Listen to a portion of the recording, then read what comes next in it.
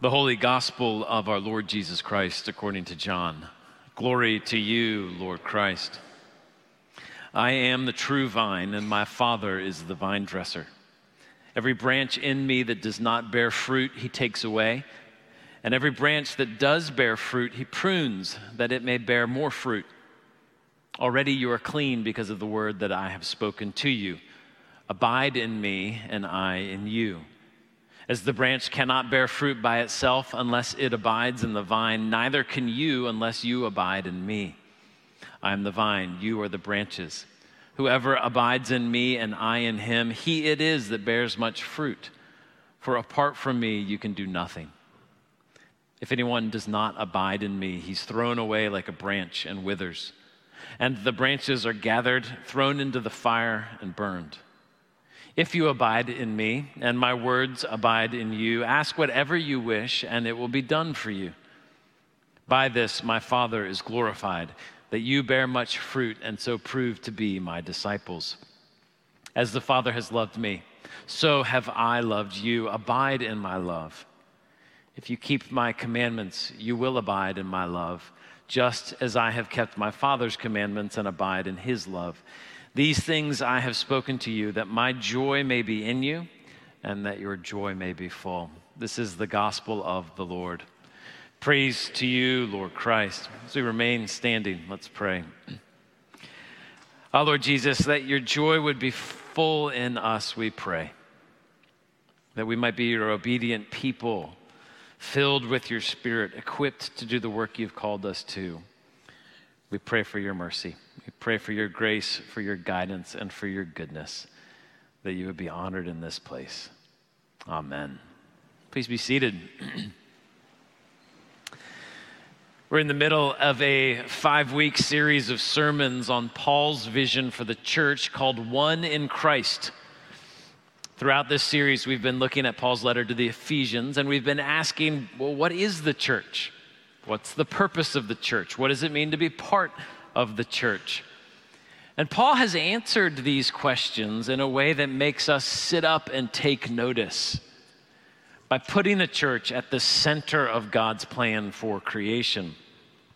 In the first half of Ephesians, Paul explains that God's plan for creation is to unite all things in Jesus Christ. Every planet, every plant, every person, so that all of creation finds its place in him together. Paul then explains that the church, God's gathered people, us, he explains that we have a vital role to play in this work. Having been reconciled to God and to one another through Jesus' death and resurrection, we have become the living, breathing body of Christ in this world. Our life together bears witness to the glory of God, not just to the world around us, but to the spiritual forces of the heavenly realms. It is in us and through us by the power of his Holy Spirit that God is demonstrating the miracle of his uniting work. That's incredible. But of course, the work isn't complete. As we saw last week, we are still very much under construction. Church can be hard work. It can be messy. It can be a little dangerous. But it is God who is in charge, not us. And he is the one building us up and piecing us together. So Paul concludes this first half of the letter at the end of chapter 3 with a prayer that reflects his confidence in God's work. This is what he says. He says, "Now to him who is able to do far more abundantly than all we ask or think, according to the power at work within us, to him be glory in the church and in Christ Jesus throughout all generations, forever and ever. Amen." Now, the letter could end there. It's a perfectly cut theological gem sparkling with the light of truth. But it leaves us hungry for more. How do we do this? What does it look like? Surely there are blueprints for this construction project at the heart of God's plan for creation. And there are. In the second half of Ephesians, Paul gets increasingly practical. Having explained what the church is, he now shows the Ephesians and us how to be the church. This shift from theology into practice, it begins in chapter 4, which is where we find ourselves this morning. And I hope you'll turn there with me now in those red Bibles to page 977, to Ephesians chapter 4. In the first 16 verses of chapter 4, Paul covers three major topics, and these are going to form our outline as we make our way through the text. He discusses the gloria of our unity, the gift of our diversity, and then finally the path to maturity. Unity, diversity, and maturity. So we begin with the glory of our unity. In the first section, Paul writes, "I therefore, a prisoner for the Lord, urge you to walk in a manner worthy of the calling to which you have been called, with all humility and gentleness, with patience, bearing with one another in love, eager to maintain the unity of the Spirit in the bond of peace. There is one body and one Spirit, just as you were called to the one hope that belongs to your call, one Lord, one faith, one baptism, one God and Father of all, who is over all and through all and in all." So Paul gets practical by talking about how we are to treat each other with humility, gentleness, and patience, bearing with one another in love. It's interesting, he's not concerned primarily with our individual lives as followers of Jesus. The first thing on his mind is how we live together. And that's because the shape of the Christian life is congregational. It is who we are and how we are in community that reveals the glory of the risen and ascended Jesus to the world. Paul continues by explaining that he wants us to be eager to maintain the unity of the Spirit in the bond of peace. Notice that he talks about unity as something that we are given rather than as something that we might achieve. We don't have to strive for unity as a community. It is a fact of our existence. And Paul explains how and why that is in verses 4 to 6. We've been united in one body, one Spirit, one hope, one Lord, one faith, one baptism, one God. 7 times he repeats that word one, drilling into our heads this fact that we are one in Christ. As I said last week, we don't come to church on Sundays in order to make new friends. We come to church to discover those relationships that God has already given us as part of his plan from before the beginning of time.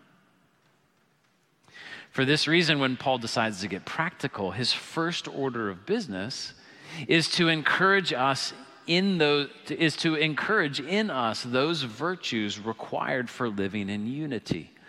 Those qualities we must pursue in order to maintain this miraculous unity that we've been given. I think typically when we think about Christian virtue or when we think about spiritual maturity, we think about individuals and we think about their interior life, right? So people who are faithful in prayer and Bible study, people who are honest and have integrity, whose thoughts are pure. We tend to think of virtue as who you are when no one's looking.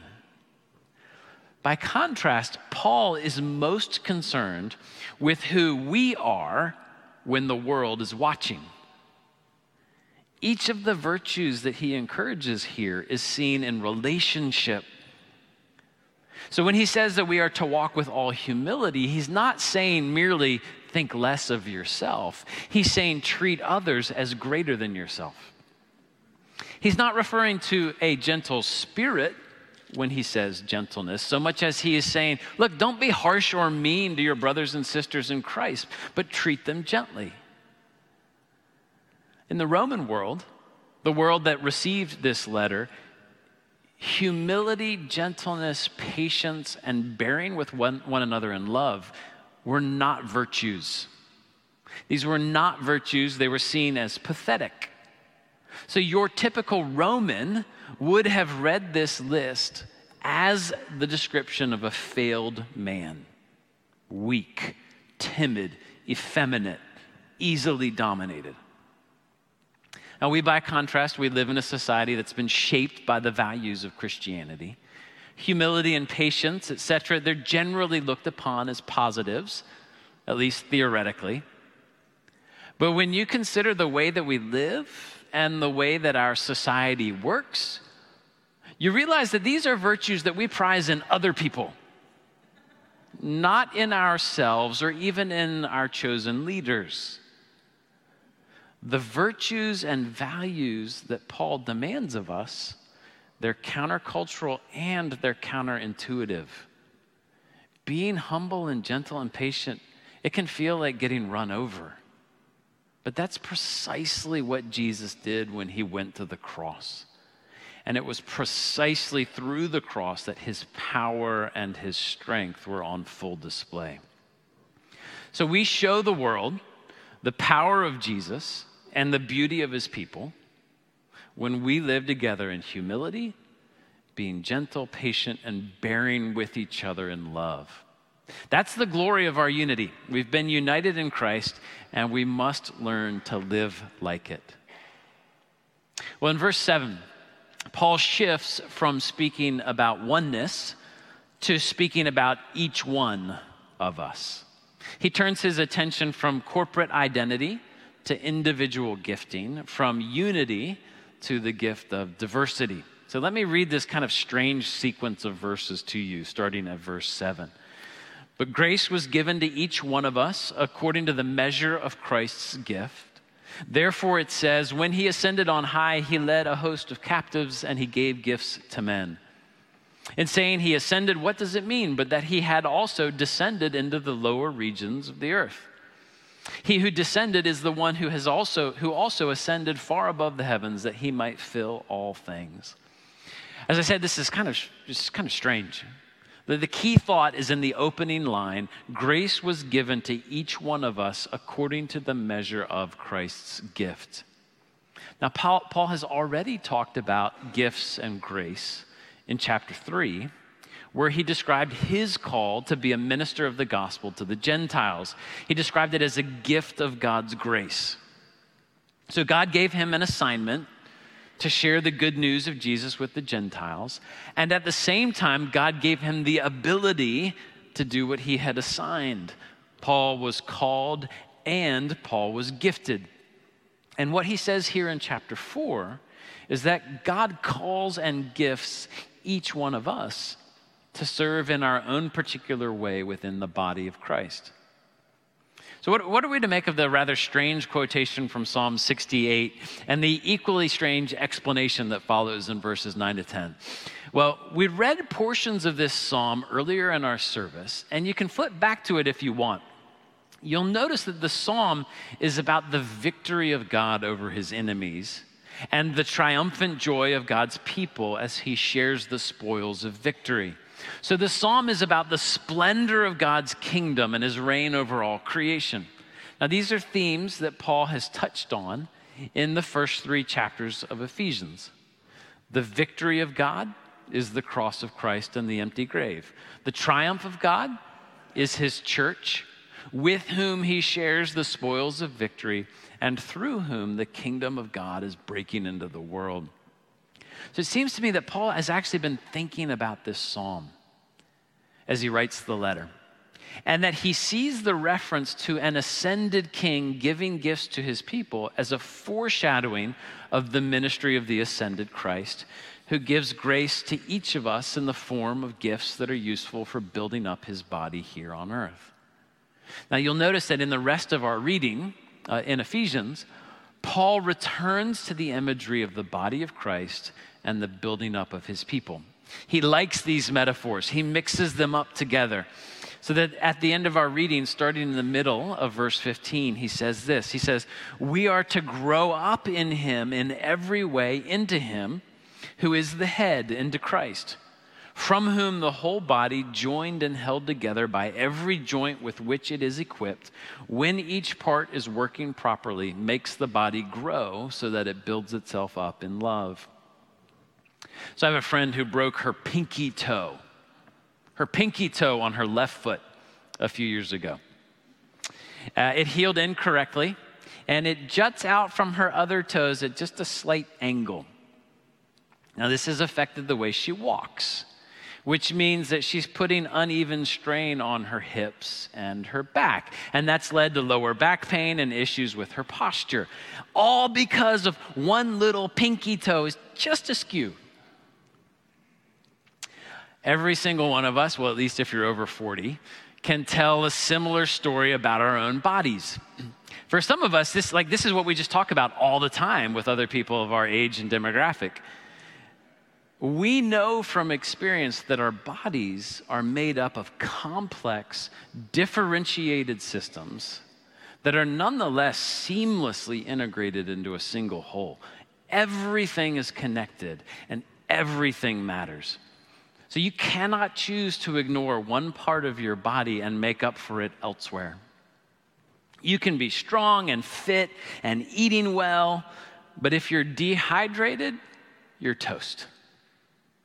You can be strong, fit, well-fed, and hydrated, but if you can't see, you're going to run into a tree. The body of Christ works in the same way. Each one of us has a purpose, and we all matter as a result. Each of us has been given God's grace, and we've been gifted for the sake of serving the body of Christ, of which we are a part. The gift of our diversity is found in the diversity of our gifts, given to us by the risen and reigning Christ for the purpose of building up every member of the body. So we need each other. Without each other, every system eventually fails. So I know some of you are probably thinking to yourselves, that's great, thank you, but how do I know what my gifts and my calling are? How do I know where I fit in the body? I mean, it's good to know if you're the pancreas or if you're a lung. It's an important question, but it's actually not what Paul is concerned about in this passage. So I'm not going to say much, but I do want to say two things. First, I think we probably spend too much time asking the question, where do I fit? When we would be better off asking, what's missing? We are preoccupied by our individual piece of the puzzle rather than the puzzle as a whole and the pieces that are missing. So if you sense a weakness or a gap or a need in the life of the body of Christ, then chances are that your gifting is to fill it. Second, we don't discover our gifts and our calling in isolation from other people. So in other words, you're not going to figure this out on your own by taking an online assessment or a personality test or just by thinking really hard about it. You're going to figure this out in conversation with others as they speak to who you are in community. It will be other people who help you name your gifts and find your fit in the body. But for other people to be able to help you, they need to know you. You need to be invested in them. You need to practice being the body so that the body can build you up and show you where you fit. My parents are out in the Rocky Mountains right now, and it is the beginning of aspen season. So it's that time of year when aspen leaves turn golden yellow as if they're releasing pure stored sunlight back into the atmosphere. It's incredible. It's glorious. But I wonder, do you know that you will almost never see a single aspen tree standing alone? Think about this. If you've been out there, you've seen pictures, you never see just one aspen tree. And that's because aspen do not grow on their own. They grow in groves or in stands because they're actually part of a single organism with a shared root system. So they appear to be individual trees, individual organic entities standing sort of in a sociable cluster. But in reality, each tree is an outgrowth of a single organism that's hidden beneath the rocky soil. They're splendid in their beauty and in their diversity, but they are only able to live as a unity. That's us. It's a picture of the body of Christ. So we've got one last section to cover in verses 11 to 16. And here Paul turns his attention from the gift of diversity to the path to maturity. He writes this, verse 11, "And he gave the apostles, the prophets, the evangelists, the shepherds, and teachers to equip the saints for the work of ministry, for building up the body of Christ, until we all attain to the unity of the faith and of the knowledge of the Son of God, to mature manhood, to the measure of the stature of the fullness of Christ." So Paul's been talking about how each of us has been given a gift for the purpose of building up the body of Christ, the church. And in this context, he now talks specifically about the ministry of church leaders, apostles, prophets, evangelists, and shepherd teachers. All of them share a single goal, which is to equip every member of the body for the work of ministry, so that we all reach maturity together. The other night, Alicia was watching an episode of the old TV series Friday Night Lights. And afterwards, she said she was remarking that the job of a football coach is a lot like the job of a pastor. And it's true. My job is a lot like a head football coach. Our clergy team, our assistant coaches overseeing different parts of the team, the church staff, our strength trainers, physical therapists, and equipment managers. This right here, this is our practice facility. And my job each week is to teach you to play the game, to live the Christian life better together when you go out into the world Monday through Friday. So I know that Sunday mornings can sometimes feel like a spectator sport. You watch as those of us in white robes do our thing. But this is not meant to be a spectator sport. This is a training ground. My job is not to put on a good show. My job is to help you learn your position, to teach you how to work with other members of the team, and to take you from fundamentals to full maturity as players. So last week, I said you should think about wearing steel-toed boots and hard hats to church. This week, I want you to be thinking about wearing gym clothes and running shorts. We could have a really great sartorial assortment here on a Sunday.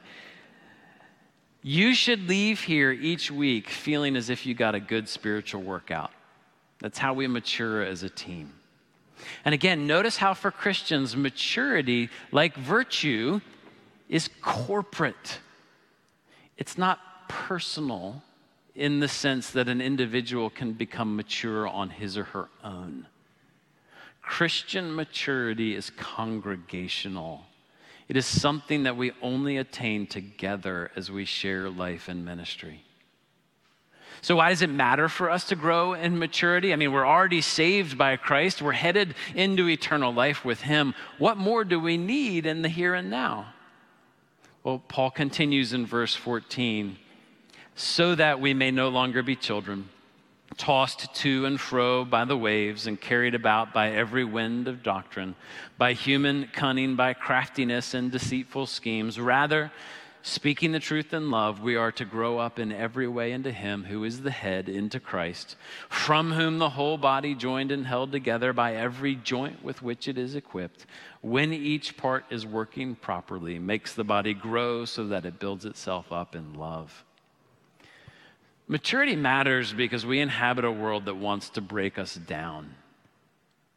We won't survive as Christian people on the competitive playing field of modern Western society if we don't work together, learn our positions, and grow in our knowledge and understanding of the way the world works.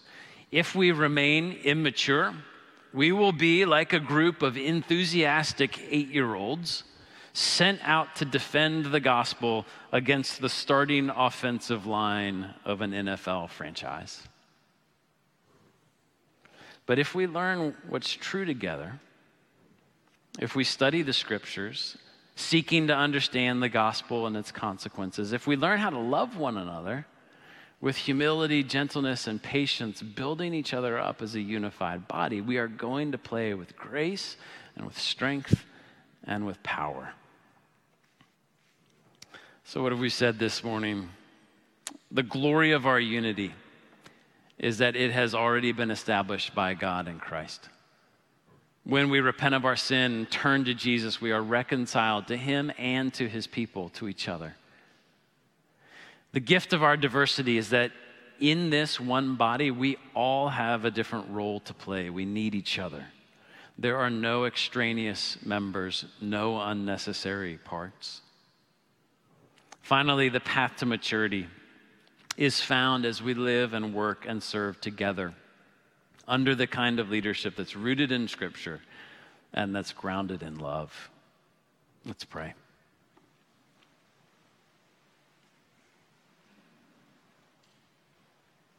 Lord God, would you give us grace to live out the unity that you have given us?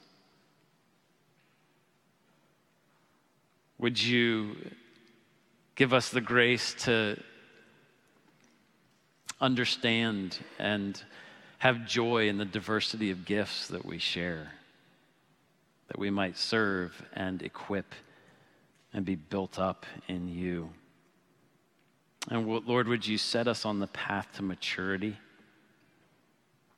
that we might be rooted and grounded in love, that we might be faithful and true to your word, and that we might proclaim your goodness and your glory to the world around us.